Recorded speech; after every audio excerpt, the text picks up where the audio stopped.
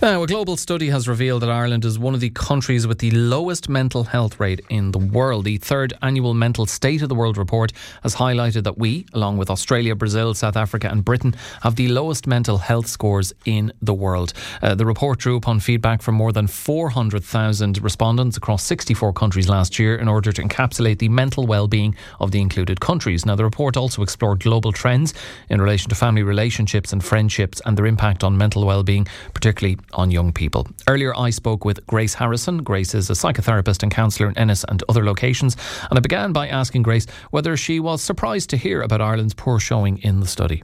To an extent, yes, because I think, it would be easy for us to think that as a developed country, Irish people would have a good quality of life, and this would be reflected in the our mental health, compared especially to the average mental health quotient score in that report in Ireland was reported as 56. And the highest mental health quotient score was in Tanzania at 93.6.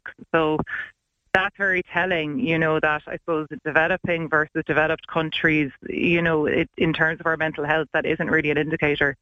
And I guess the report goes into that in more detail. But in another way, I'm not surprised because it is only in recent times that a conversation about mental health is happening in Ireland. And this is reflective in our lack of mental health services available. That mental health just hasn't been a priority. The study also found that young adults aged between 18 to 24 across all regions are 5 times more likely to have mental health setbacks than those in previous generations. In terms of those you deal with, Grace, is that reflected in your experience? And why is that? Yes, absolutely. There has been an increasingly higher demand for psychotherapy from young people, particularly since the pandemic. So even in my private practice, I would estimate that about 75 to 80% of inquiries that I receive are from young people under the age of 30, with the remaining, say, 20 to 25% being a mixture of couples and adults over 30. And even annual reports from the majority of third-level institutions across the country, particularly in 2020 to 2022, report increases in demand for student counselling from students also, and the majority of this population are aged between 18 to 24. So we are seeing these mental health setbacks in all types of services and contexts. Why is that? Well, I think that one of the most interesting findings in that survey, the Mental State of the World, is that of the 6 dimensions of mental function that the survey studied, the dimension of the social self was found to be the most diminished in young people compared to older generations across the world. And I know that the report describes the social self as the way we see ourselves and our ability to form and maintain meaningful relationships with others, which is a really important task of adolescent development. And I suppose today, years ago we looked at adolescence as from the age of 11 to 19. Well, now adolescence is seen to be up to the age of 24 and sometimes even 30 because of different changes in society, really.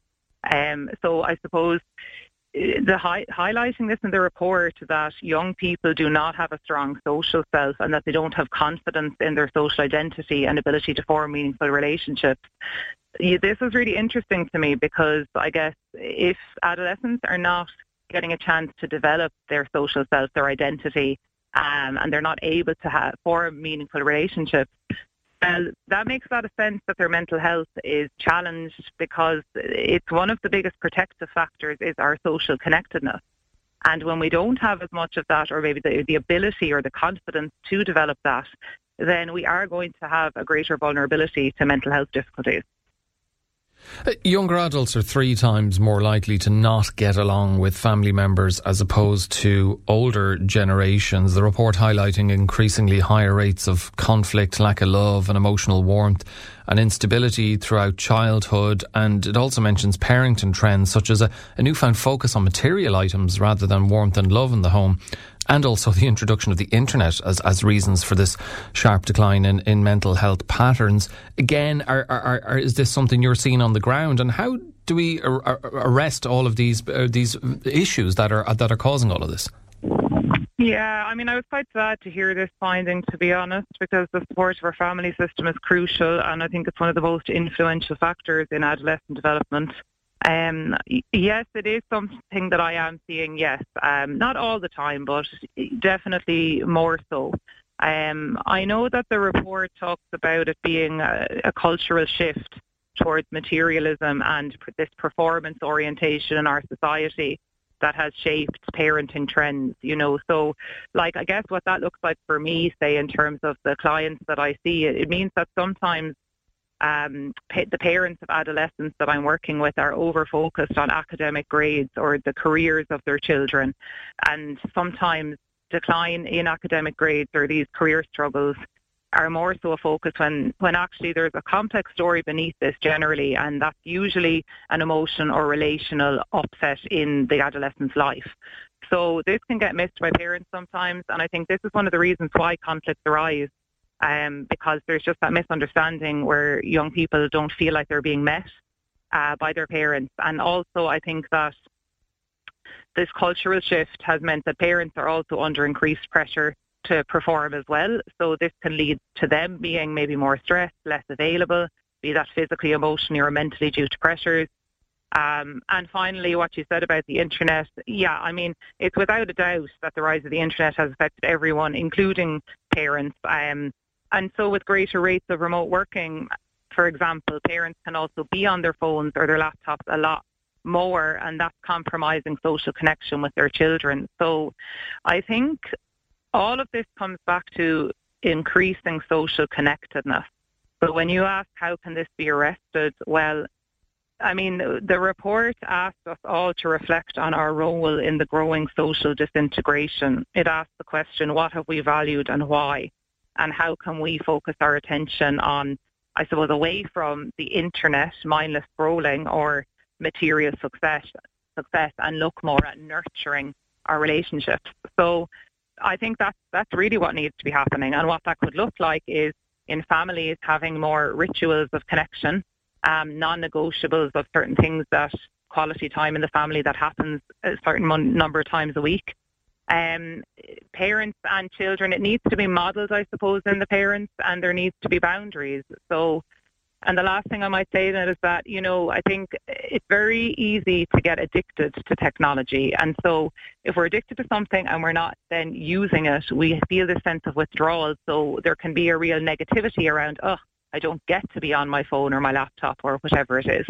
So we also need to change our attitude around that. And if we can look at it as, well, this report is highlighting to us all of the fallouts of this rise in the internet. So we want to move away from that so we can connect more physically, in-person environments, socially connecting, because that's where we actually feel that kind of oxytocin, heart-to-heart connection. And that is what buffers us around our mental health, not this altered mode of interaction through the internet. And that was Grace Harrison, the psychotherapist and counsellor in Ennis and other locations who I spoke to earlier. And for more on this, we are joined in studio by Margaret McMahon from Samaritans in Ennis. Margaret, good morning to you. Good morning. Thank you for having us. Your own take through your services on what you were reading in this study. It's, and Grace mentioned the word sad. I found it sad that younger adults not getting on with family members are more likely not to get on as with previous generations. And something I didn't touch on there with Grace, the number of friends a person has is slowly declining. Many report an average of 3 to 4 close friends. 12% of people said they had no close friends at all. Yeah, I think when I read the report, sad was the what I felt as well. And I think what Grace said, I completely agree with it in the sense of, and I suppose it's what our service is about, is the fact that you need people to talk to about what's going on in your life. And in Samaritans, we believe that talking, gives you a better perspective and gets you to see things in a different way. And that in itself helps you to build skills and helps you to cope with life better and helps you develop. And that, so even talking to somebody, is a skill in itself. And I suppose one of the things I was interested to hear Grace talk about was that if we're maybe spending a lot of time on a device, and sometimes you can make friends through your devices as well, but sometimes maybe you don't develop the skills you need to actually be able to talk to somebody else or say I need help, or develop those bonds which are so important. And I suppose here again I will plug the 116123. I think it's very interesting in that context that you can actually just, if you are in that place where you don't have somebody to talk to, just call 116123 and we'll talk. And in terms of the people who contact you, and obviously I'll ask in a general way rather than specific examples, but are some of these issues cropping up? Yes. Are people ringing saying, I don't have as many friends as I thought I would have, I'm finding it hard to talk to people, or that I'm having issues with my parents, that some of these trends my parents are more into material items, which I just find that's extremely sad, or that the internet is just, it seems to be impacting upon every aspect of life. I suppose for our service, the biggest issue is mental health, and then loneliness, and then after that it is relationships, it's family relationships, it's the breakup of relationships. So that forms a huge part of our calls. I suppose where relationships fall apart, where people don't have the people to talk to, and where, yes, within families where people have maybe lost sight of who their family are, and that maybe it's material things come between them, or but certainly the breakdown of relationships, and it's very hurtful to people. It really is hurtful, and it's very damaging.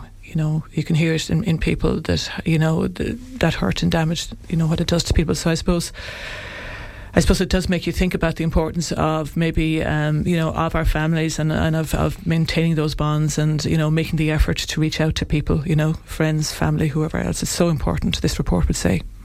So I guess maybe just to finish then, Margaret, how do we improve upon any of this? How do we try and ensure that young people are less likely to have mental health setbacks, that they're more likely to get along with family members, that they will find it easier to make friends? And is it about, there are great services such as yourselves at Samaritans and psychotherapists like Grace Harrison, but do we need more services, or is that too simplistic a way to look at it when you're talking about something as all pervading as the internet and access to gadgets and technology? I couldn't even begin. I mean, I wish I did have the answer to something, to that question. But I suppose a fundamental belief we would have in Samaritans, and, it's a campaign that we would run, is just to talk to people. And I think, if we're to look at supporting young people, I suppose really it's to make that effort to talk. And it's not always easy to talk. Sometimes it's far easier to go on your phone than actually engage in a conversation. So we would believe, as Samaritans, if you see somebody you think needs somebody to talk to, just talk and to reach out and make that effort. And it is an effort, as I said, to talk, but it's so important. It enhances you, and it enhances the person you're speaking with. And in terms of that, if you do need to reach out, of course, contact 116123. We're always there to talk, and to talk about the relationships that are not working. And as I said, by talking about those relationships, maybe the next time you meet the person that you're having a difficulty with, you might be in a better position to actually improve that relationship. Talking always helps. So 116123. Okay, my thank you, Margaret McMahon from Samaritans in Ennis. Thank you very much for joining us in studio.